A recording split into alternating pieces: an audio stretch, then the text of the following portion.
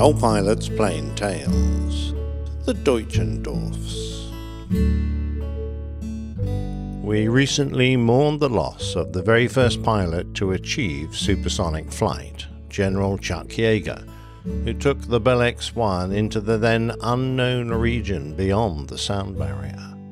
Whilst his feat of skill and bravery was a remarkable milestone, it was very soon left behind as the aerospace industry was forging ahead at a quite incredible pace.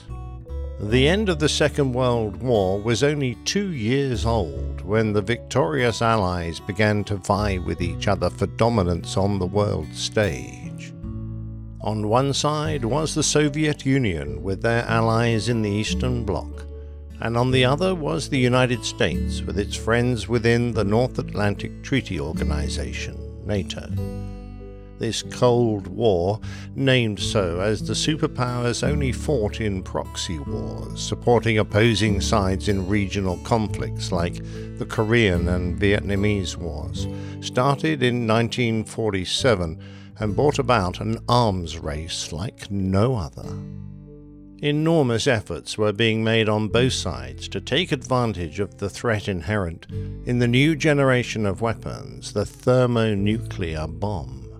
Vastly more powerful than earlier pure fission weapons that were used to destroy Hiroshima and Nagasaki, the number and power of this second-generation version available to the antagonists were enough to guarantee destruction on a global scale.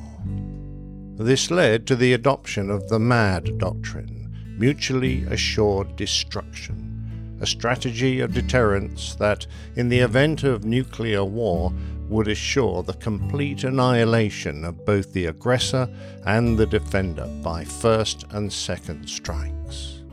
In order to present a credible threat, both sides were forced into an arms race so that neither could launch an attack and then survive the retaliation. The first intercontinental ballistic missile wouldn't become operational in the United States until the Atlas missile came into service at the end of 1959, a few months behind the Soviet R-7 version.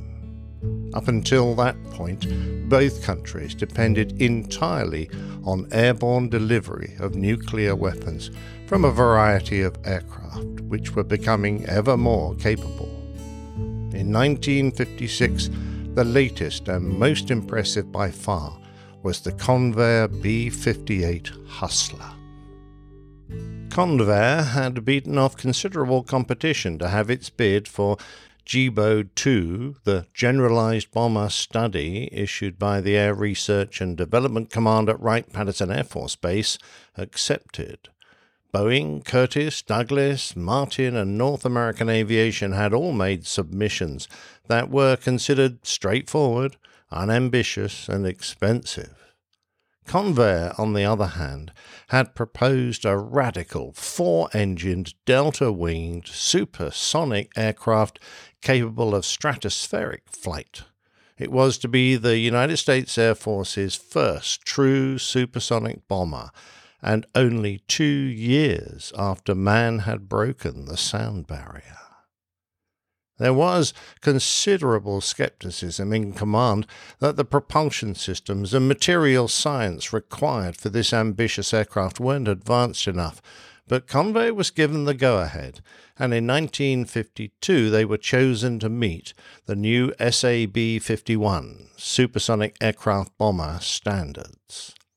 The aircraft was designated the B-58, and initially the task was to build 2 prototypes, 11 pre-production aircraft and 31 mission pods, including a free-fall bomb pod, a rocket-propelled controllable bomb pod, a reconnaissance and an electronic reconnaissance pod. The design had altered slightly from the initial proposal, which had been a 3-engined version, as the B-58 now had 4 pylon-mounted afterburning GE J-79s, which hung beneath the 60-degree swept large delta wing. To protect vital components against the heat generated at high speed, As well as the crew compartment, the wheel wells and electronics bay were pressurized and air-conditioned. The design was also the first to make extensive use of aluminium honeycomb panels, which bonded outer and inner skins of aluminium and stainless steel to a honeycomb of metal or fiberglass. In addition, other features made the aircraft groundbreaking, such as the advanced wing design that was extremely thin to aid supersonic flight, and the structure was very light, making up only 14% of the aircraft's gross weight. The engine inlets were also revolutionary, featuring moving conical spikes which travelled forwards at high speeds, minimizing the annular gap and increasing the engine efficiency. With a view to surviving high-level and high supersonic ejections, the 3 crew members were also given a novel escape system which could enclose the occupant in a protective clamshell, allowing them to survive ejection. The system would enclose the pilot along with his control column and a separate oxygen system that would allow him to stay in control and protected from the elements should the aircraft be damaged. He would also be ready for an immediate ejection. This system was tested using live animals, the story of which is in my earlier tale, Who Killed Yogi Bear? The crew sat in individual cockpits, laid out in tandem, and they were very advanced for their time. The controls were electronic and the dashboards wrapped around the occupant, with audio warnings piped into their helmets. They even had the very first example of voice warnings. Known by F-18 pilots around the world as Bitching Betty, the Hustler crews had the more glamorous voice of actress and singer Joan Elms, who they dubbed Sexy Sally. She recorded 20 voice clips that were played from tapes on board the Hustler's warning system, telling them of failures, engine ice and weapons release, etc. The weapon systems were also very advanced. The navigation equipment was based around a Sperry inertial reference system which was tied in to an automatic Astro star tracker and a Doppler radar for ground speed and wind data. A search radar provided bomb release data, and the combined arrangement was considered to be 10 times more accurate than anything that had gone before. For defense, the Hustler had a remotely controlled, automated, radar-laid 20mm rotary cannon mounted in the tail and fired by the defensive systems operator. Offensively, the Navigator and Bombardier had a single nuclear weapon held in a large, streamlined pod slung on the belly, which also doubled as an external fuel tank. In later versions, the fuel section could be jettisoned independently of the weapon. The Hustler was not an easy aircraft to fly. Its highly swept wings were designed to accommodate a top speed of Mach 2, but this had the drawback of requiring a much higher angle of attack than normal at lower speeds. For takeoff, the pilot needed to accelerate to over 230 miles an hour at combat weights, and then rotate the aircraft to 14 degrees of pitch just to get airborne. Landing speeds were equally high, and specially designed landing gear with tires at very high pressure and capable of extremely high rotation speeds were required. An angle of attack beyond 17 degrees would result in a pitch-up, which could easily develop into a spin, and should this happen below 15,000 feet, then recovery was very unlikely. Its stall characteristics were also dangerous, as in a stall it remained nose-high, and unless large amounts of power were applied, a rapid rate of descent ensued. Fuel stacking was also a problem, where movement of fuel within the tanks would occur during acceleration or deceleration that could cause a sudden change in the aircraft's center of gravity, causing an abrupt pitch-up or roll and lead to loss of control. Early in the aircraft's life, 26 airframes would be lost to accidents. Despite its drawbacks, the Hustler was a formidable bomber, and it set numerous world records. It rattled windows around America, in a country that was a lot more forgiving in those days, as it set coast-to-coast records, and it flew the longest supersonic flight in history when Major Sidney Kubetch flew from Tokyo to London in 8 hours, 35 minutes and 20.4 seconds.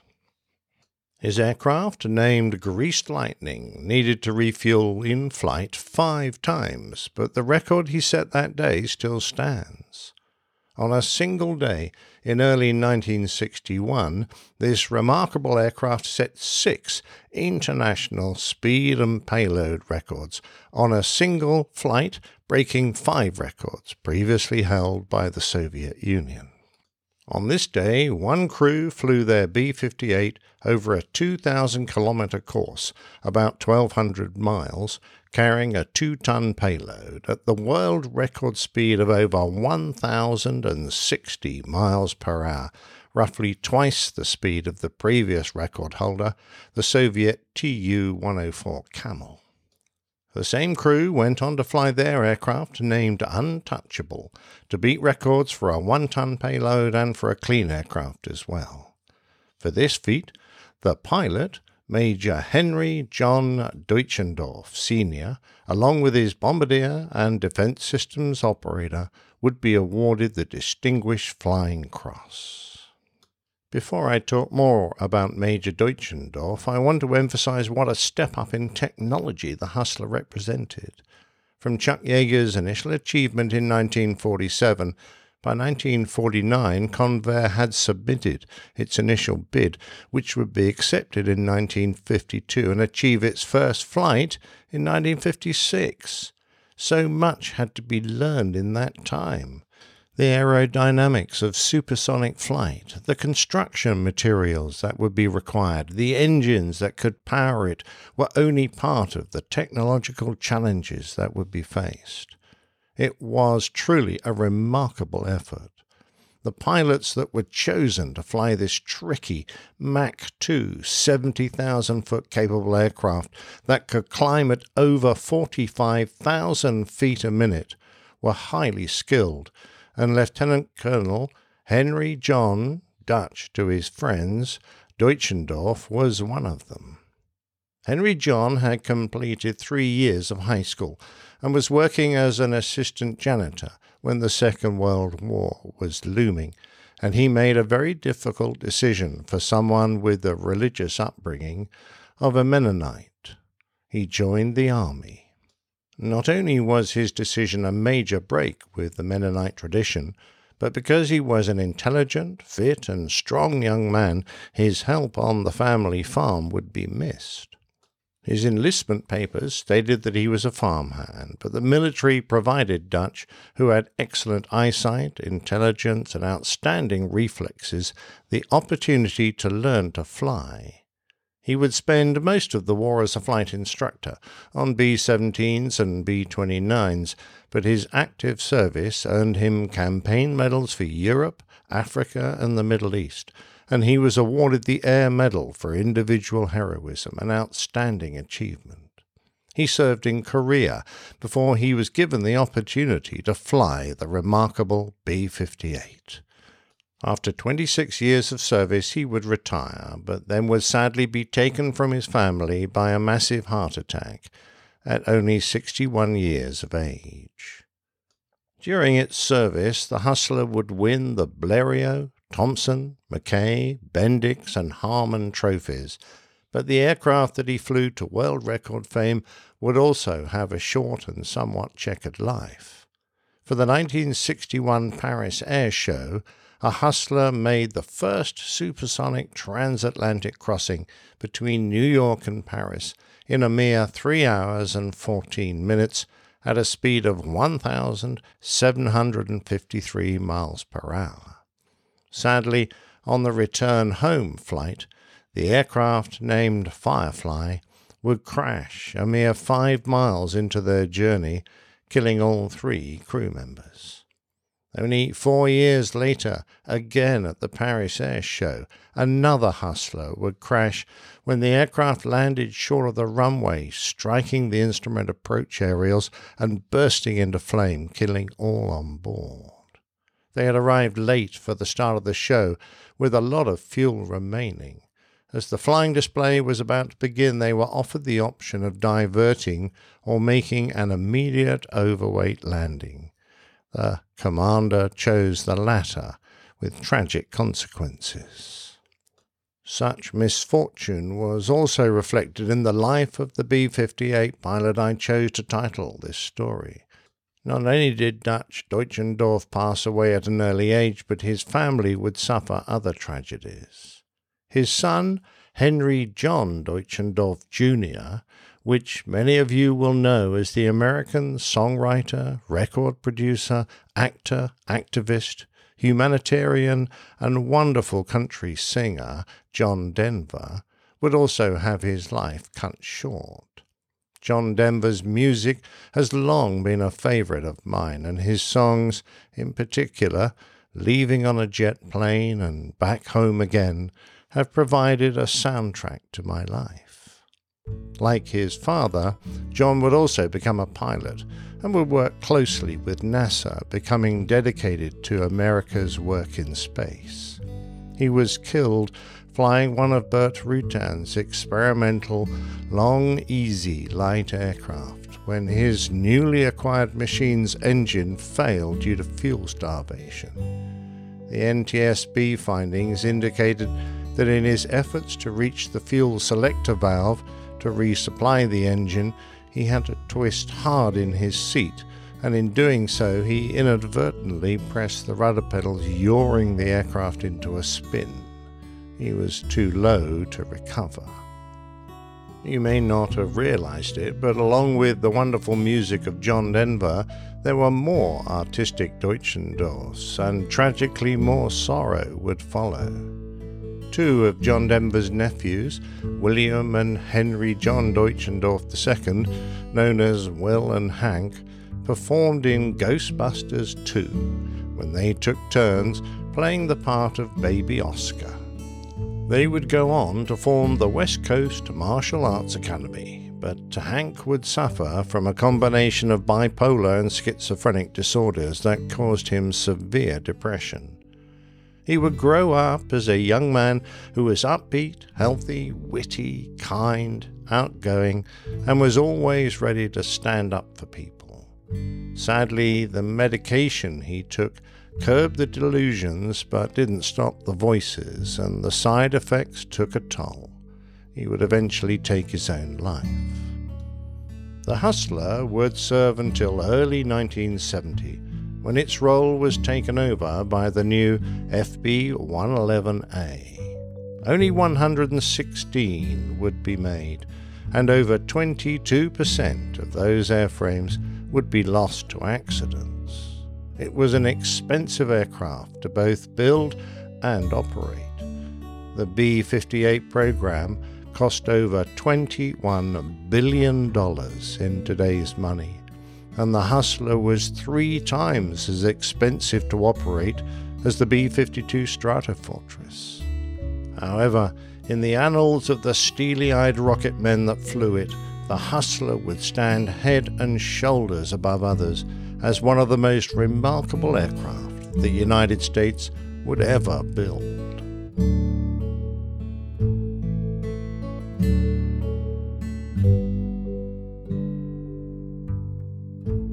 If you enjoyed this story, it would be great if you could leave us a review on Apple Podcasts or your podcatcher of choice. Plain Tales is a featured segment of the wonderful Airline Pilot Guy show. You can find that at airlinepilotguy.com.